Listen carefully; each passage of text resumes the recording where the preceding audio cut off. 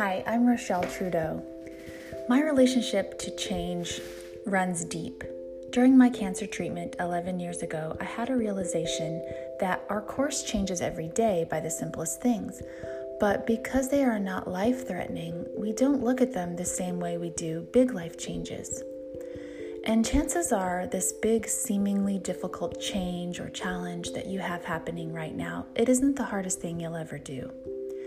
In each episode, I will share with you an awareness and resilience building skill I have learned that might be useful on your ever-changing journey ahead. Change, big or small, truly is the only constant. The useful mind-body practices in this podcast have helped me navigate my life and return to center. Join me to dance with the inevitable winds of change.